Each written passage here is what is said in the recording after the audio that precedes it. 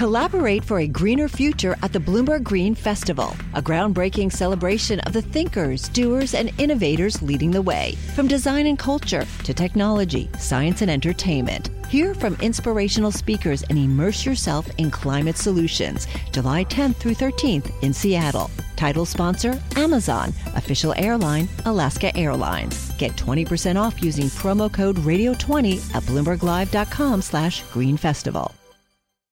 Live from our nation's capital. All talk here in Washington, D.C. turns to President-elect Joe Biden's administration. Historically speaking, the markets have performed better when there is divided government. The biggest pressure for fiscal stimulus is an uptick in cases. Bloomberg Sound On. The insiders, the influencers, the insights. Biden has promised again and again that he will unite the country. State governments control elections. That's in the Constitution. I think that we can expect a smooth, thoughtful, methodical transition. This is Bloomberg Sound On with Kevin Cirilli on Bloomberg 99.1 and 105.7 FM HD2. Enthusiasm, optimism, focus on fiscal stimulus, the latest from the fiscal stimulus talks. We check in with two leading lawmakers all throughout the program, including Congressman Tom Reed, the other co-chairman, Republican co-chairman of the Problem Solvers Caucus, and Senator Bob Casey, Democrat from Pennsylvania. A lot to get through. Breaking news, headlines crossing the Bloomberg terminal. President-elect Joe Biden holding an event with governors, and he says he does not think a fiscal relief package will happen today. Meanwhile, back on Capitol Hill, congressional leaders are rushing to finalize the package in time to attach it to a crucial government spending legislation and pass by the end of the week. The virus-related measure are expected to be worth nearly $900 billion. We've got sound on that fiscal stimulus. Here's the Senate Majority Leader, Mitch McConnell. We made major headway toward hammering out a targeted pandemic relief package that would be able to pass both chambers with bipartisan majorities. Meanwhile, Senate Minority Leader Chuck Schumer asked about whether or not Democrats are abandoning their commitment for additional allocations for state and local governments. Here's what he had to say. The Democrats would have liked to go considerably further, but this won't be the last time Congress speaks on COVID relief. We also heard the Fed Chairman, Jay Powell, speak earlier today, and he said the central bank will continue to buy government bonds to help the economy and do whatever it takes to prevent a massive economic downturn in the midst of the pandemic. Everything we do is in service to our public mission. We are committed to using our full range of tools to support the economy and to help assure that the recovery from this difficult period will be as robust as possible. Stephen Dennis joins us now, Bloomberg Congress reporter. Stephen, when do you anticipate we're going to get the word of that deal? It looks like there's a decent chance we're going to get a deal tonight, and maybe the actual text of the deal a little bit later. You know, the problem is when you're trying to put together probably a multi-thousand-page bill, and sort of the get-out-of-town bill for the entire Congress, because every member of Congress wants to leave town on those jets and come back January 3rd for the next Congress. Well, it's really hard to do that when you have every single person wanting to have one last inserted bill or nugget or Christmas tree ornament added to this thing. So that's what they're sort of vetting, all these little details. And the thing is it's all going to be done behind closed doors. So until you actually see the text, you know, even if somebody says something is in or out, you have to double and triple check. And so that, I think that's mainly what's going on. There are still like little sticking points that are going to come up on as you actually, you know, as the Democratic staffers, the Republican staffers are in rooms trading paper to work it out. But you know, the broad outlines seem to be pretty well set. About $900 billion. No direct state and local aid for like their general fund, and no liability protections for corporations, leaving those issues for the future. And with that extra $160 billion, they can have those direct checks for people. Stephen Dennis, Bloomberg Congress reporter, I want to zero in on the issue of liability protections. You say they leave it open for a later date. Unpackage that for me. Yeah, so Mitch McConnell, for months, basically since like April, has insisted that the next time they pass the COVID relief bill, he would not allow it on the Senate floor unless it had these liability protections. He relented on that about a week ago and said, "Hey, let's just kick the can on this and on state and local aid. They're too complex or too controversial to work out in the next week. Let's go ahead and pass something without something that the Democrats want, which is the state and local aid, and something that the Republicans want, which is these liability protections." You know, there's a lot of corporations that want these liability protections. There are universities that want liability protections, doctors and so on. What this means is that the Biden administration, Democrats, will have some leverage to get some Republican votes potentially next year for another COVID relief package. Mitch McConnell's already said that, he expects Biden will seek another package.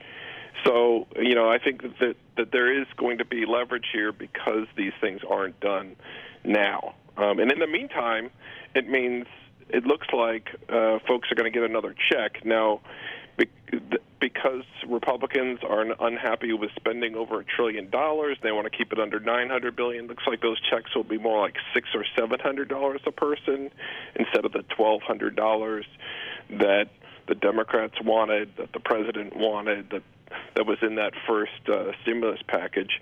That still, potentially could shift here. Bernie Sanders is on the Senate floor trying to get it up to $1,200. Josh Hawley, a Republican from Missouri, also wanting $1,200 checks. So we'll see how that all ends up. I mean, if they decided to go with $1,200 checks, this thing would very quickly top $1 trillion. So meanwhile, in terms of the politics of this, I was struck by this headline on our TikTok on the terminal. McConnell told GOP that deal could help in Georgia. The relief bill may have implications for the still unsettled fight for control of the Senate. McConnell told Republican senators on a private call Wednesday that passage will help Republican senators David Perdue and Kelly Loeffler, who of course faced the January 5th runoffs. Bloomberg congressional reporter Stephen Dennis, is that true in the sense that the Republicans feel this will help them in the Peach State? Yeah, I mean, everything really rests on those two Georgia Senate seats. It'll determine whether or not Democrats have control and Biden gets to hit the ground running and get quick confirmations of his cabinet picks and maybe pass some sweeping Democrat-only bills. Well, if Mitch McConnell's in charge, he has to ask Mitch McConnell for every confirmation to be scheduled. He has to ask Mitch McConnell to schedule a vote on any piece of his legislation. That's an incredibly weak position for a new president to be in. You'd have to go back a long time to find a president who hasn't come in with at least some Senate majority to be able to move some kind of an agenda. And COVID relief is part of that. And so it really will affect a lot of those other things. Now, right now, in those Georgia Senate runoffs, Senators David Perdue and Kelly Loeffler, the two Republicans, are being pummeled by Jon Ossoff and Raphael Warnock, the Democrats, for failing to get any COVID relief done the last 6 months, for failing to get more checks out to people, and everything else. And so as Mitch McConnell's trying to whip up support for this package so that he can get the Republicans behind it, something that he's negotiating, it doesn't hurt him to say, hey, look, if you guys want to be chairman next year and have your bills moved next year, we need to reelect Kelly Loeffler and David Perdue, and that means we need to pass this and make the voters in Georgia more happy and more likely to vote for them. Who won, Speaker Pelosi or Leader McConnell, in this stare-down? It's kind of hard to say because Pelosi could have gotten more money before the election. At one point, she and the Trump administration were talking about a package closer to $2 trillion.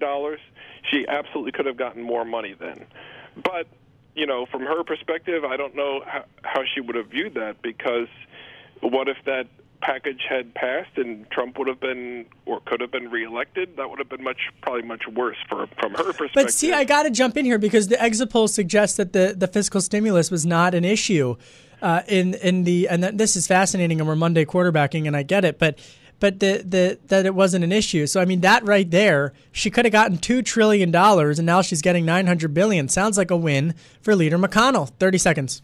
I think that if you're just talking about this bill, dollars and cents, she definitely could have gotten more. But if that $1,200 check, a second $1,200 check, had showed up 2 weeks before the election, 1 week before the election, signed by Donald Trump, who knows? The election was decided by 100,000 votes in 4 states or something like that. 100,000 votes, 4 states, and $2 trillion. We'll never know. Stephen Dennis, Bloomberg Congress reporter. Excellent reporting, my friend, and I'm so appreciative for you joining this and breaking us all down for us. Much more coming up next. We check in on Fed Chairman Jay Powell. I'm Kevin Cirilli, Chief Washington Correspondent of $2 trillion stimulus talks. You're listening to Bloomberg 99.1.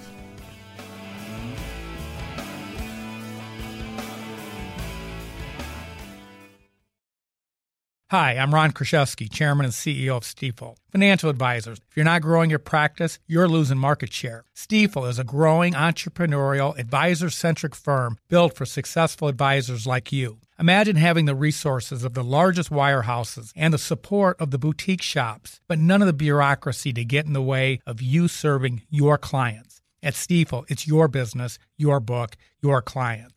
I always tell the advisors we're recruiting, I want you to come to Stifel and double or triple your business. Most of them laugh and shake their heads, but I'm serious. Don't take it from me. Take it from Stifel's #1 finish in J.D. Power's 2023 U.S. Financial Advisor Satisfaction Study. So, there's a reason why 148 financial advisors joined Stifel last year. Come join us and find out why Stifel is the firm where success meets success. Visit www.choosestifel.com. Stifel Nicholas and Company Incorporated, member SIPC and NYSE.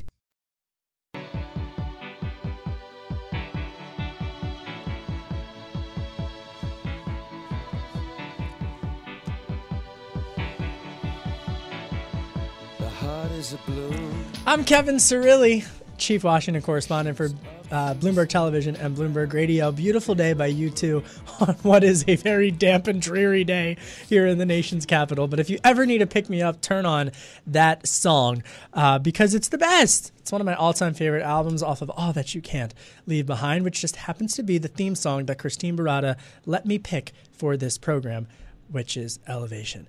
Let's check in on what happened in the markets today because the Federal Reserve strengthened its commitment to support the U.S. economy, promising to maintain its massive asset purchase program until it sees substantial further progress in employment and inflation at their final meeting of a tumultuous year. Policymakers led by Fed Chairman Jay Powell earlier today voted to maintain monthly bond purchases of at least $120 billion and scrapped their previous pledge to keep buying, quote, over coming months, end quote. Reading in my Bloomberg terminal from Craig Torres and Rich Miller. Let's take a listen again to what Fed Chairman Jay Powell had to say, because we've got sound on the specifics of what he wants to do with monetary policy. Here he is. Everything we do is in service to our public mission. We are committed to using our full range of tools to support the economy and to help assure that the recovery from this difficult period will be as robust as possible. Thomas Hogan is a senior fellow at the American Institute for Economic Research. He is also the former chief economist for the U.S. Senate Banking Committee, the all-important Senate Banking Committee. Thomas, thrilled to have you here. What did you make of Fed Chairman Jay Powell's remarks today? Well, I think Powell made two important points. One of them was that the FOMC is committed to a long period of accommodative monetary policy. They're planning to keep the Fed funds target near zero through 2023, which is longer than they had previously said, and they're trying to remain expansive until inflation picks up to 2% or higher and they're reaching maximum employment. So that's basically what they said before, but a longer period.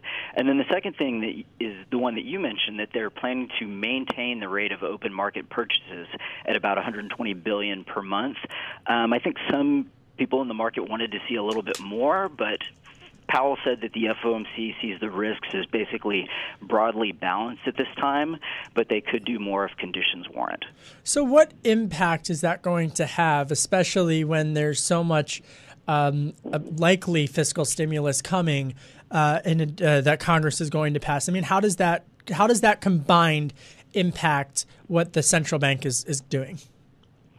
Yeah, I think it's a bit of a mixed message here. I mean, we did see that markets kind of picked up right around the time that Powell was talking and then flattened out a little bit.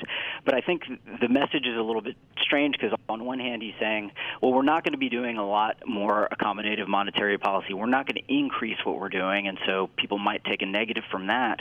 But on the other hand, he's saying, look, things are doing very well right now, and the economy has largely bounced back from the position that we were in just a few months ago, and so that's a very positive message that people could take away from this announcement.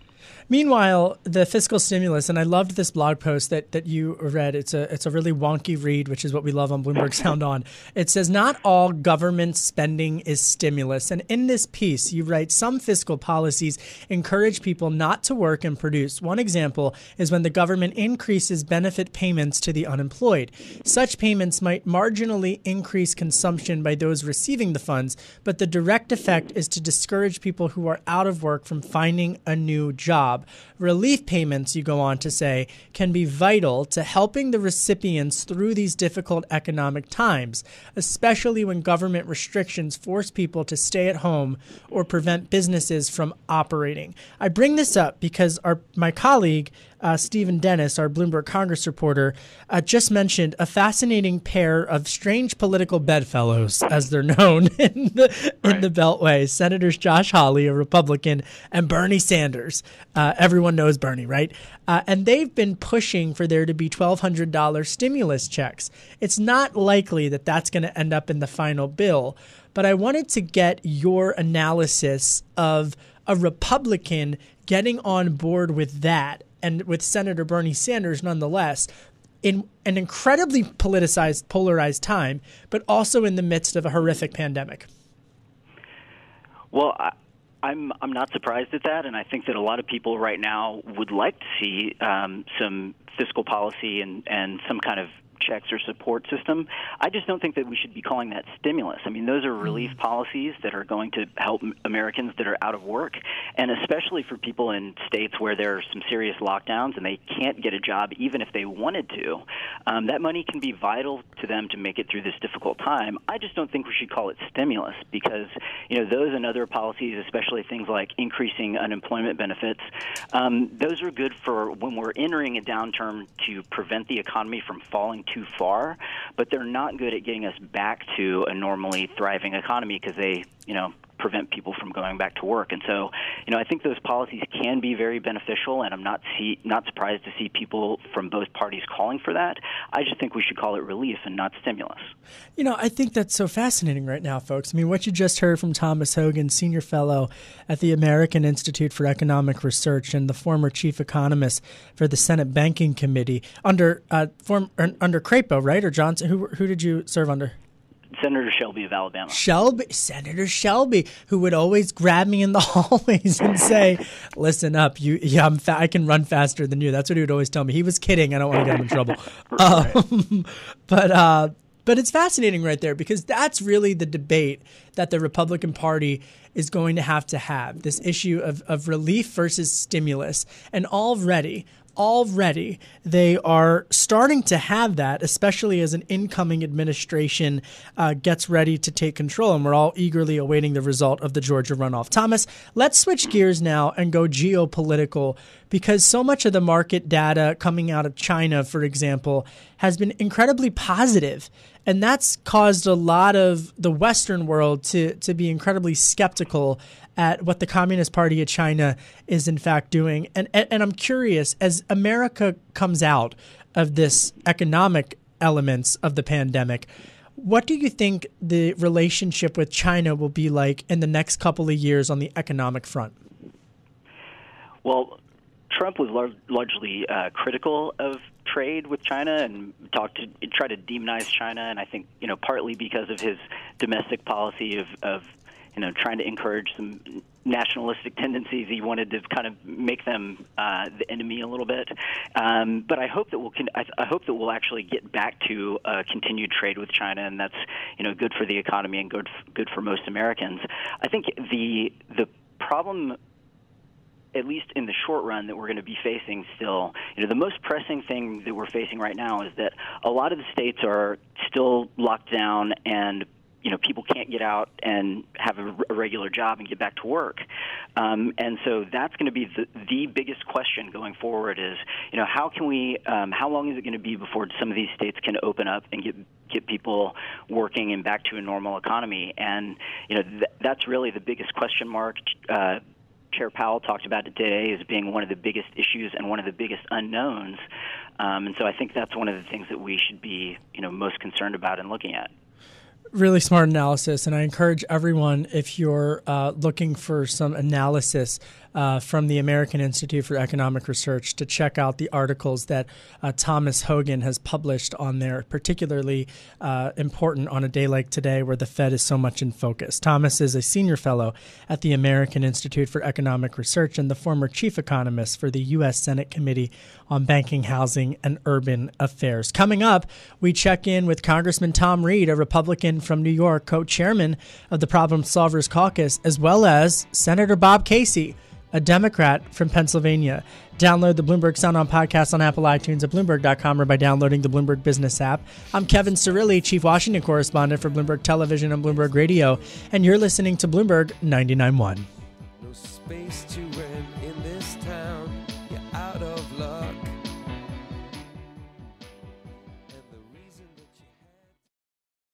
Success is more than the final destination. It's a path you take one step at a time. It's discipline, it's teamwork, and it's the drive and passion inside of us that comes before all recognition. It's what Stifel's been doing for over 130 years. Quietly, yet strategically, Stifel's become one of the fastest growing wealth management and investment banking firms in the country. Our financial advisors go beyond traditional wealth management to provide clients with direct access to one of the industry's largest equity research franchises and a leading middle market investment bank. Because success is the drive it takes to keep climbing, the passion to keep investing, the best of each of us made better by the best in all of us. And that is where success meets success. Start your journey at Stifel.com. That's Stifel.com. Stifel Nicholas and Company Incorporated, member SIPC and NYSE. Live from our nation's capital. All talk here in Washington, D.C. turns to President-elect Joe Biden's administration. Historically speaking, the markets have performed better when there is divided government. The biggest pressure for fiscal stimulus is an uptick in cases. Bloomberg Sound On. The insiders, the influencers, the insights. Biden has promised again and again that he will unite the country. State governments control elections. That's in the Constitution. I think that we can expect a smooth, thoughtful, methodical transition. This is Bloomberg Sound On with Kevin Cirilli on Bloomberg 99.1 and 105.7 FM HD2. Optimism, enthusiasm, and focus on fiscal stimulus talks. We've got two of the leading lawmakers on the conversation. Joining me this hour, Congressman Tom Reed, co-chairman of the Problem Solvers Caucus, a Republican from New York, and Senator Bob Casey, a Democrat from Pennsylvania. We're going to talk all things fiscal stimulus as Leader McConnell inches closer towards a deal. A lot to get through, plus the Fed Chairman Jay Powell weighing in on monetary policy. Breaking news just within the last half hour. Headlines crossing my Bloomberg terminal. President-elect Joe Biden telling governors on a virtual conference that he does not anticipate the fiscal stimulus deal will be reached tonight. However, we could get some type of text released based upon other independent reports sometime within the next 12 hours. They are down to the wire, and we've got sound on the fiscal stimulus coming from Senate Majority Leader Mitch McConnell earlier today. We made major headway toward hammering out a targeted pandemic relief package that would be able to pass both chambers with bipartisan majorities. On the issues of two particular thorny issues that have really presented hurdles for Republicans and Democrats, liability protections for Republicans and state and local funding for the Democrats. Senate Minority Leader Chuck Schumer says there might be another opportunity to hammer out those details with the new incoming administration. The Democrats would have liked to go considerably further, but this won't be the last time Congress speaks on COVID relief. And Fed Chairman Jay Powell says that the central bank will continue to buy government bonds to help the economy during the economic downturn as a result of the pandemic. He spoke earlier today. Everything we do is in service to our public mission. We are committed to using our full range of tools to support the economy and to help assure that the recovery from this difficult period will be as robust as possible. Kristen Hahn is a Democratic strategist, a senior advisor at Rock Solutions, and former Blue Dog Coalition communications director. Eli Yokley is a senior reporter covering politics at the Morning Consult. Kristen, I'll start with you. Here we have it, that they're inching closer to a deal. The flanks of both respective parties not getting particularly what they wanted, the centrists really driving the path forward for consensus building. Are they going to have more political capital in an incoming administration as a result of what could be a win for them with this round of stimulus? Yeah, I think so, and here's why. I was actually looking very closely, I think it was last week, it feels like last year, when the senators and the members of Congress in the House came together and did their round of press and talked about their package they put together. This has happened on various issues in years past. But what you didn't see before was members of leadership expressing support in public for those efforts. So I think, in a government that's going to be as tightly divided as this, with a very narrow, Democratic majority in the House and a tightly divided Senate, the centrists are going to be the ones, I think, who are going to be able to come together. They've demonstrated, and I think you'll see a COVID relief package, hopefully, by Friday night in the House that reflects a lot of what was in their negotiations and their final package. So I think this is what we'll see going forward. If the Democrats don't win both seats, and even if they do, Republicans and Democrats are going to have to come together functionally to get anything done, anything of consequence done in the next Congress. So for me, hopefully it's a sign of things to come. Eli Yokley, there was a report out earlier on the Bloomberg terminal that said Leader McConnell spoke to his Republican counterparts and said passing fiscal stimulus would help Senators Kelly Loeffler and David Perdue in re-election battles on the Georgia runoff on January 5th. Does that mesh with what the polls have gleaned over at the Morning Consult? Well, in our polling nationally here at Morning Consult, we have seen that passing COVID relief is incredibly popular with Democrats and with Republicans. I mean, you have 7 in 10 Republicans saying that a COVID economic stimulus should be a top priority for Congress. Not much divide between the two parties on that. Whenever you talk to strategists down in Georgia, even before some of the campaign has taken off down there, they have talked a lot about this idea that maybe Mitch McConnell is incentivized to get something like this done for them to be able to go campaign on. The pandemic is still happening despite the fact that we've got Senate runoffs down there. And, sending a couple $600 checks to voters is not a unpopular move. Definitely not. And it's why you've seen such strange political bedfellows in the course of these negotiations when Senator Josh Hawley, a Republican, is joining with Senator Bernie Sanders and giving essentially the same floor speech with regards to urging for there to be more than $1,000 worth of checks. Now, that's likely, based on my own reporting, not going to end up in the final version of this bill. But still, you've got Hawley and Sanders out there pushing for additional relief in terms of the stimulus checks. Kristen Hahn, I mean, that right there, I think, illustrates sort of the frustration that some of the rank and file members and the non-leadership members have with regards to the pace of this negotiation. But to your point, do you think that pace is only going to intensify in a Biden administration if the centrists are able to counter the Freedom Caucus, counter the Democratic far left of the party, and with the massive Twitter followings and such? Yeah, I think you've got some political calculations that both McConnell and Speaker Pelosi are going to make going forward. I think Leader McConnell is going to be hard-pressed to do anything that he doesn't see as politically advantageous to his members who are up for re-election in 2022.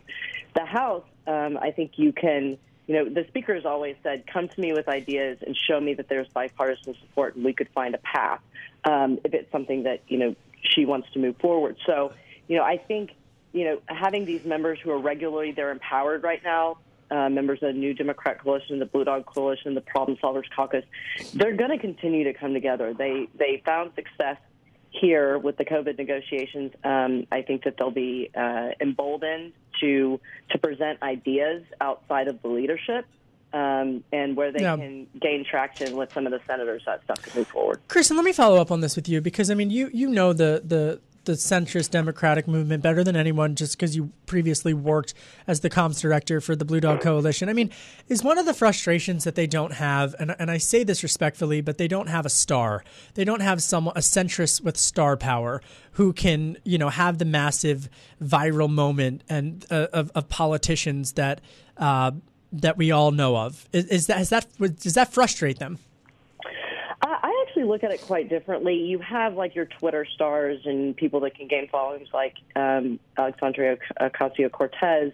But when you really look at how the caucus functions, you have people like Congresswoman Stephanie Murphy from Florida, who has led the Blue Dog Coalition, and she's very effective within the caucus. She works across the aisle.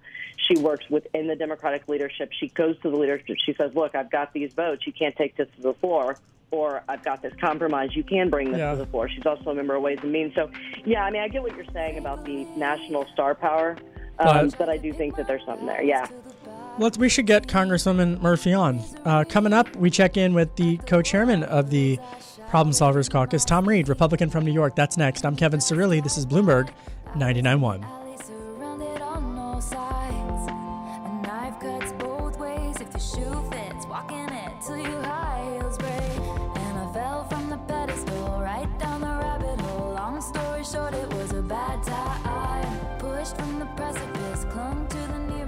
Long story short, it was the wrong guy. Now I'm all about you. You're listening to Bloomberg Sound On with Kevin Cirilli on Bloomberg 99.1 and 105.7 FM HD2. I'm Kevin Cirilli, Chief Washington Correspondent for Bloomberg Television and for Bloomberg Radio. We're still awaiting the details of that fiscal stimulus relief bill, but the foundation of this bipartisan proposal in an incredibly polarized time comes from a group of 50 bipartisan lawmakers, the co-chairman of which is my next guest. His name is Congressman Tom Reed. He is a Republican from the state of New York. Congressman, thanks for joining us. I know you're eagerly awaiting leadership's final version of this bill, but first things first, how did you get to this? Well, first of all, Kevin, thanks for having us on and me on. And the Problem Solvers Caucus is that group of bipartisan members that are proud Republicans and proud Democrats, but Americans first.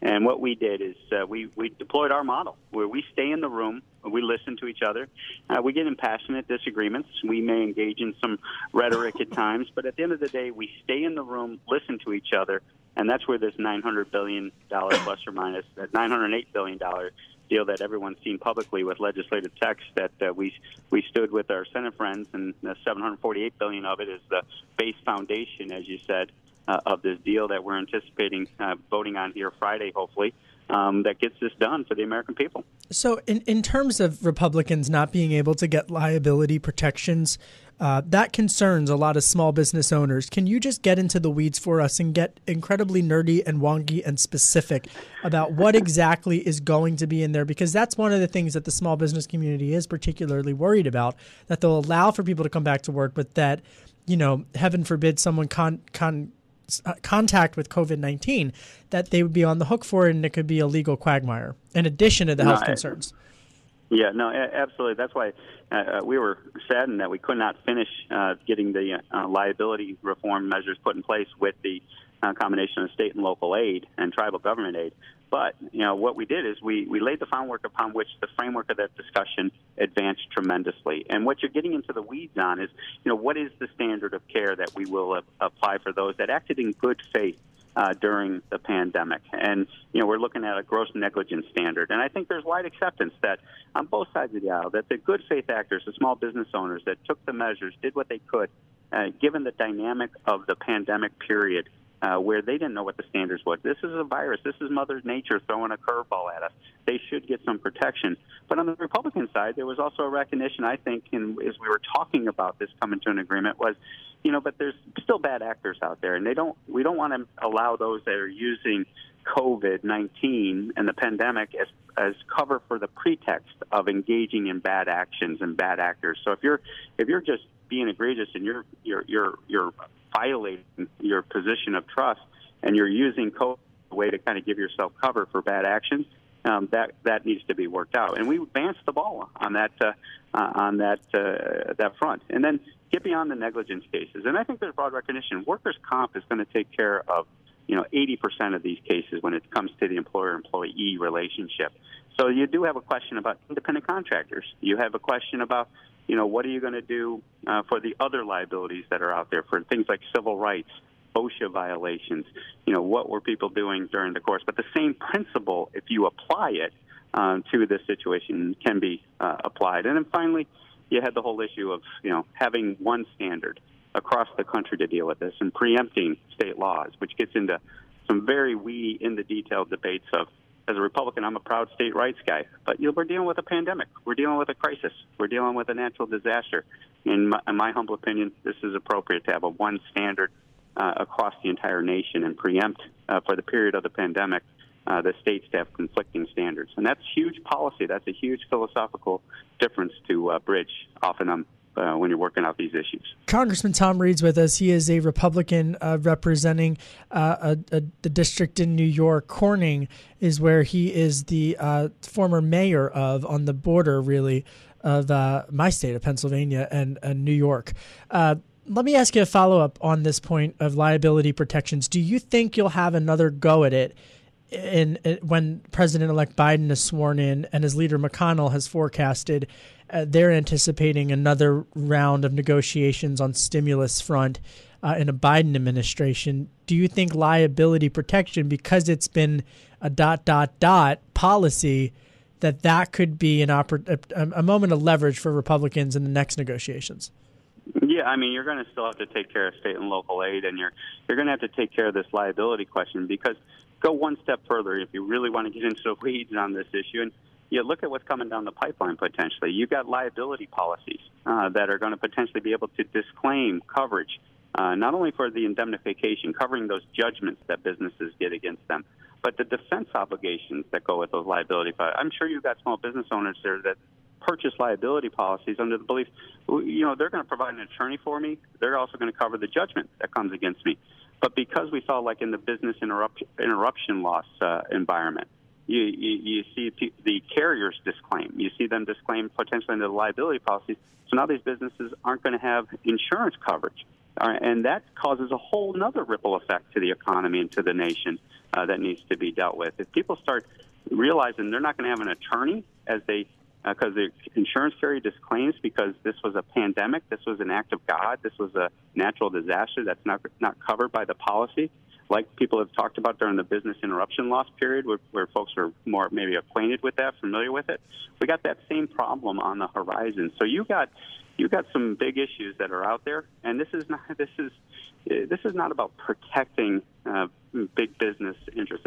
This is really about protecting our country. This is about protecting those small businesses that are hanging on by a thread, the restaurants, as I always call it, the ice cream shop type owner, or just the small retail guy who's just trying to do the right thing, the lady who's just the entrepreneur, just trying to do the right thing, and now is going to be left holding the bag. And so we're going to have to deal with it at Congress. It's not going away. And the problem doesn't get better with age. It gets worse. Congressman, level with me here. Do you think that the Problem Solvers Caucus has more leverage as a result, one, of this policy win, and two, with the Biden administration? because it would appear that you have cracked the code of consensus bipartisan building, and that your group, and you and Congressman Gottheimer have actually, and the senators, the bipartisan senators, have cracked the code. We've got like 40 seconds left. But do you think you have more political leverage? It's not about President Biden. It's the Problem Solvers Caucus has matured. It's a mile deep. We have the fortitude to do what needs to be done. And then also, with the tighter majority in the Congress and the House and Senate, that is the thing. That is going to give us the leverage.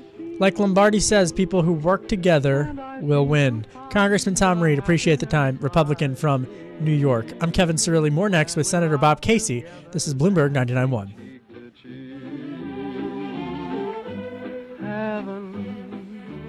I'm in heaven, and the cares that hung around me.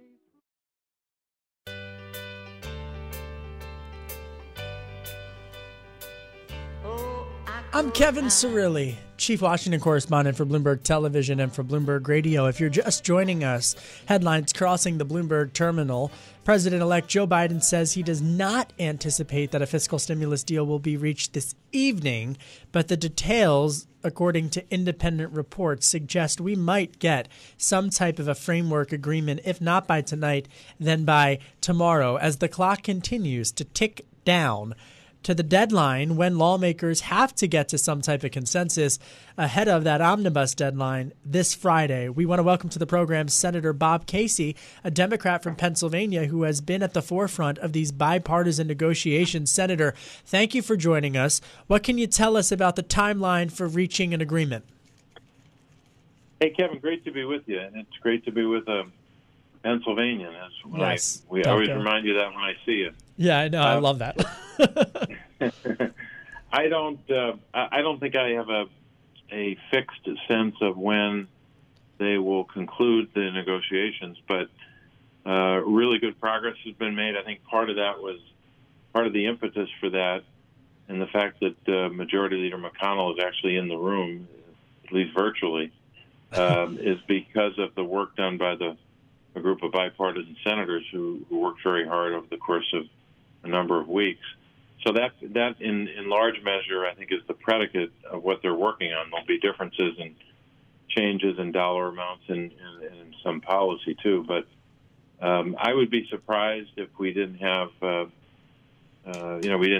least an agreement in principle, or I should say the five individuals in the room and their teams. I'd be surprised if they did not have an agreement in principle. Sometime in the next 24 hours. I hope it's sooner. I was struck by this, and I was reading the Trib earlier today, and seeing that you were talking at a local event in Pennsylvania, and you were talking to some of the many folks who are in dire need of economic relief, and they need it now. What specifically are you pushing for, Senator, in this package that you think could make an immediate contribution to the lives of Americans who, through no fault of their own, have been absolutely pummeled by the pandemic?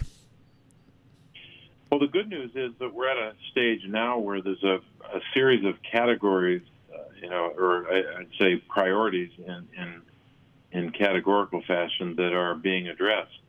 I don't think people realize that for really since May, when you think of May, June, July, August, September, all through the fall, Majority Leader McConnell would consider very few, if any, of these priorities, just a small number of them. And now to have the prospect of having a bill that will cover maybe at least 15 categories, maybe more, is a real breakthrough. Whether it's so I would not this is not exclusive, but I certainly include small business, unemployment assistance, food assistance in the nutrition programs. Number 4, education. 5, student loans. 6, vaccine distribution. And then the one that I've been putting a lot of time into, nursing homes. We live in a country where, because of a pandemic and an often pathetic federal government response to the pandemic, over 110,000 Americans died in nursing homes or long-term care settings. And the death numbers were, of course, residents combined with workers. But when you add the resident deaths, these are mothers and fathers and grandmothers and grandfathers. They fought our wars. They worked in our factories. They taught our children. They built the greatest country in the world, and we didn't do enough to protect them, we, the federal government. And I haven't heard the president say a word about nursing homes all these months, maybe not even more than 2 sentences about this tragedy within the larger tragedy. It got worse in a report that I did with Ron Wyden a couple of weeks ago, where in the month of November, more than 15 nursing home residents died per hour. And this is just 1 month we're talking about, November, and we're only talking about nursing home residents. We're not talking about all long-term care. We're not talking about workers with that, just residents who died in nursing homes. So this bill will provide dollars to help nursing homes do a lot better job and frankly, demand more of them. Senator, but we've got to help. We can't just point a finger at them. Senator Bob Casey's with us. He is a Democrat from Pennsylvania. Quickly, before I ask you more policy, who should start for the Eagles, Jalen Hurts or Carson Wentz? I think at this stage you got to go with Hurts. I could not agree with you more. Some dynamism, some excitement. I think we want to win too. Yes. Okay. Back to policy. You are the ranking member on the Subcommittee of International Trade, Customs, and Global Competitiveness. As the incoming administration and President Biden take over, and likely Secretary of State Tony Blinken takes over, and the team that they're all assembling, Yellen at Treasury, Janet Yellen at Treasury, and the likes. What are you going to be looking for, Senator, in terms of the geopolitics from an international trade perspective on the relationship with China? Well, first of all, I think what I'm going to do is continue my work in various ways to put in place strategies to counter China's aggression. There's no question that on any given day, we engage with China in a very productive way, but we also are at odds with them on a lot, and I like to describe it as a relationship of confrontational engagement, and we can't gloss over the confrontational part. They are an economic adversary, and if we don't have an aggressive posture towards China, they will continue to gain an advantage over and put our workers at a disadvantage. You know, I always say, I've said it not 1,000 times, but certainly a few hundred times, when China cheats, Pennsylvania workers lose jobs. So I want the administration to continue or to put in place policies that match the statements made in the campaign about China that we have to be aggressive. How do you make sure, Senator, that the tariffs don't hurt Delco, that the tariffs don't hurt Scranton, in terms of when you're trying to make sure that Americans just get a fair deal on the geopolitical playing field? How do you balance that? Well, I think tariffs are one tool. They can often be a blunt instrument, but a lot of this is using every tool in the toolbox, not just aggressive action, but diplomacy. Diplomacy, which is good diplomacy, is always hard-headed. It's not soft. It's hard-headed, and it demands something of the other side. Also, I think we've got to counter China when they go after our intellectual property. And especially if, United States academic research institutions. We should be aggressive in that regard. I'm working on legislation as well to make sure that we don't have this total dependence upon China for certain critically important goods that we need, or frankly, in the midst of a pandemic, that we're not dependent upon China for personal protective equipment. Critical capabilities as the term of art. We've got to be able to make our own PPE, not be dependent upon China, and I think that's true in other areas of our economy as well. Senator Casey, please come back on and talk about that bill once you propose it, because it's so incredibly important, the critical infrastructure and that is diversified internationally. And obviously the pandemic has exposed, unfortunately, so much of that dependency, not just on China, but on other parts of the world as well. Senator Casey, you heard it here, folks. He wants Jalen Hurts to start for my Birds. I agree. What can I say? Senator Bob Casey, Democrat from Pennsylvania. Much more coming up next with the panel. What's on their radar? I'm Kevin Cirilli, Chief Washington Correspondent for Bloomberg TV and Radio. You're listening to Bloomberg 99.1.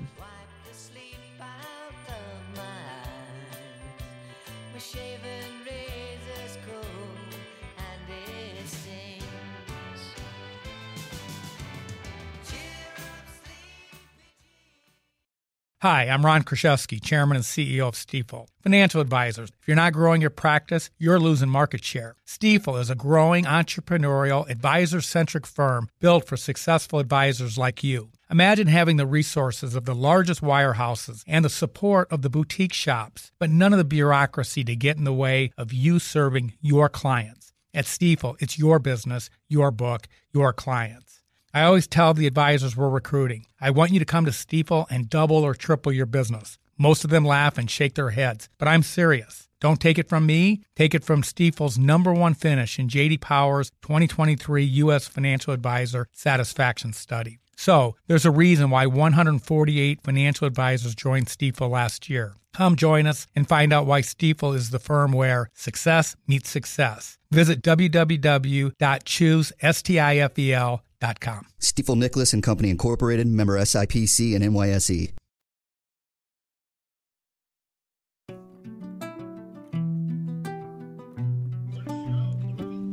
I'm Kevin Cirilli. I'm the Chief Washington Correspondent for Bloomberg Television and for Bloomberg Radio. The Cirilli chili is in the slow cooker. It's been in there since last night. Perfect day for it. The weather agrees with me. The snow, the rain, the sleet.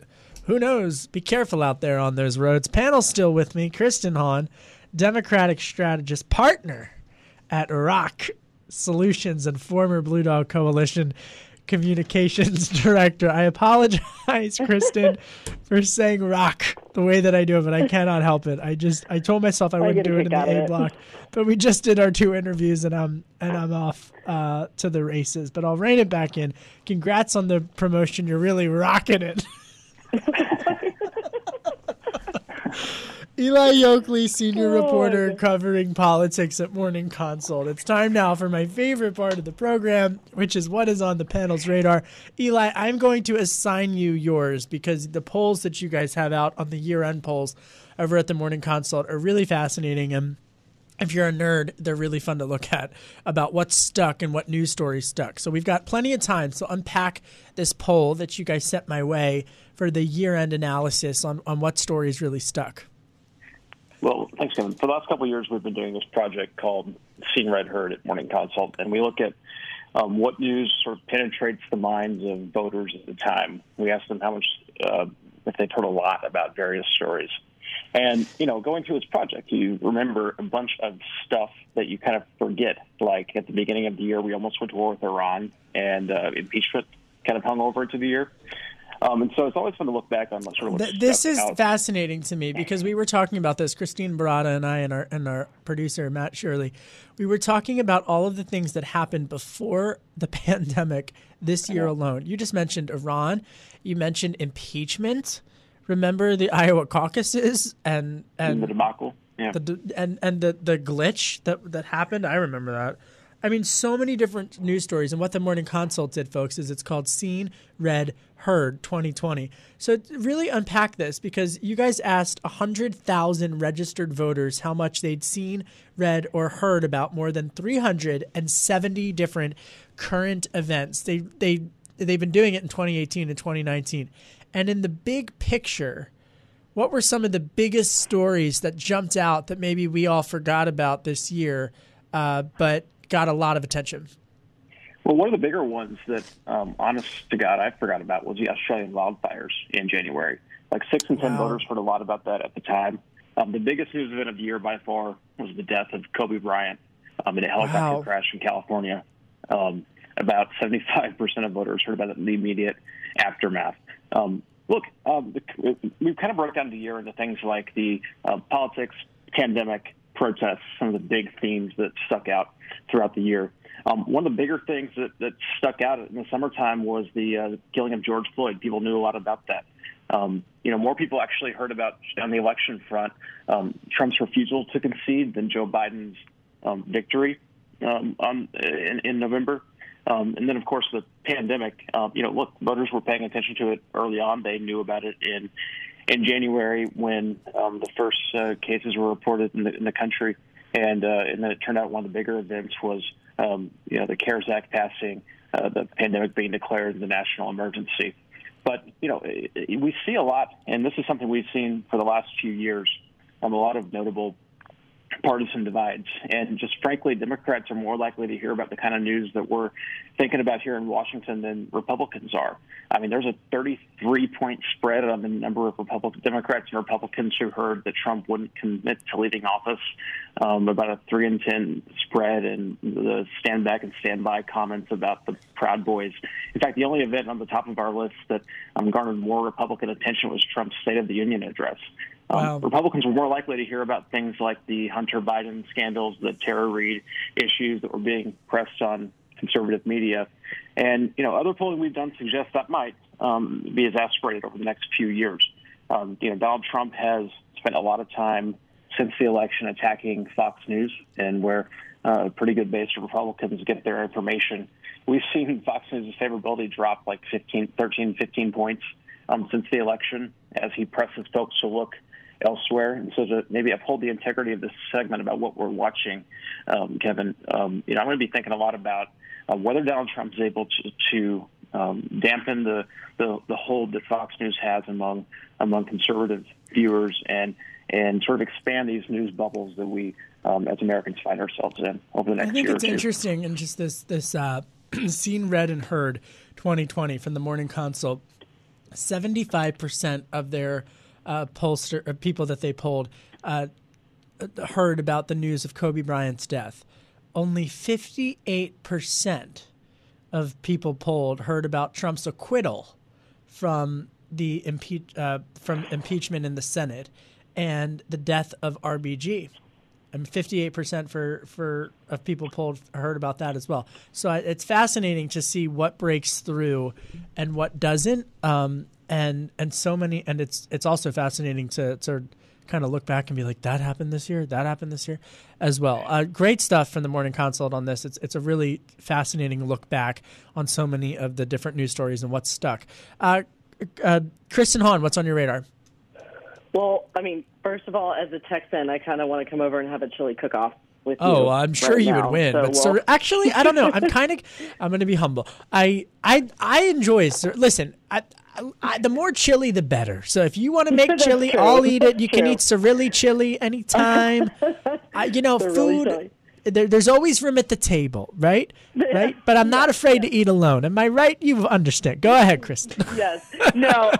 In all seriousness, I think as this pandemic continues to rage, the federal government. We talk about what the federal government's doing, but I think we as people who live in each of our communities across the country really have a responsibility, and I've been lucky enough to work from home and be okay, but a lot of people are not. And I live in Washington, D.C., and so I've been looking for organizations to get involved with, and one that I'd just like to highlight in Washington, In Street Village, is, they do such great work with women, helping them live a high quality of life, dealing with everything from income, employment, physical health, addiction recovery, mental health, and a lot of these things people are obviously dealing with right now, as we're all kind of still in the midst of this pandemic. So I'd just like to put a shout out to this organization that's doing such good and meaningful work in the nation's capital, which a lot of times we see. You think of Washington, D.C., and people call it the swamp, but it's really a community of people who are coming together to help each other survive this, just like everybody else is all throughout the country. So that is what I'm thinking about. I think that's a good thing to think about, especially this time of year. And you're right. I mean, one of the things I like to think that drew so many of us into this town is the optimism of making a positive impact on the part of a broader team. So that's some good analysis, some needed analysis on this cold, dark, dreary day in the nation's capital. But there's a vaccine now. There is a vaccine now. Here's what's on my radar that we haven't had enough time to talk about because of the fiscal stimulus talks, but the breach of a larger campaign that included hack of FireEye. In one of the most audacious hacks in recent memory, U.S. government agencies were attacked as part of a global campaign that exploited a flaw in software updates of a U.S. company. The hackers are suspected to be part of a notorious hacking group tied to the Russian government. This first reported by the Washington Post. It included breaches at the Treasury Department, the Commerce Department, and those of other government agencies, and an attack that started months ago, according to the Post. The same hacking group is also believed to be behind the recent attack on the cybersecurity firm FireEye.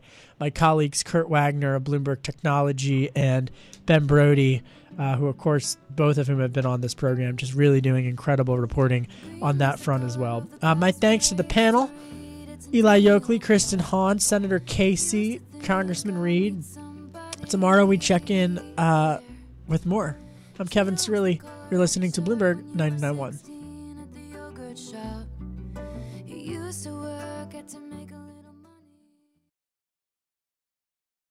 The countdown has begun. This May, 1,000 global leaders will gather in Doha for the Qatar Economic Forum powered by Bloomberg, held in conjunction with our official partners, the Qatar Ministry of Commerce and Industry and Media City Qatar, and premier sponsor QNB. Join heads of state, influential ministers, and leading CEOs to make new connections and gain unique insights. Learn more at QatarEconomicForum.com.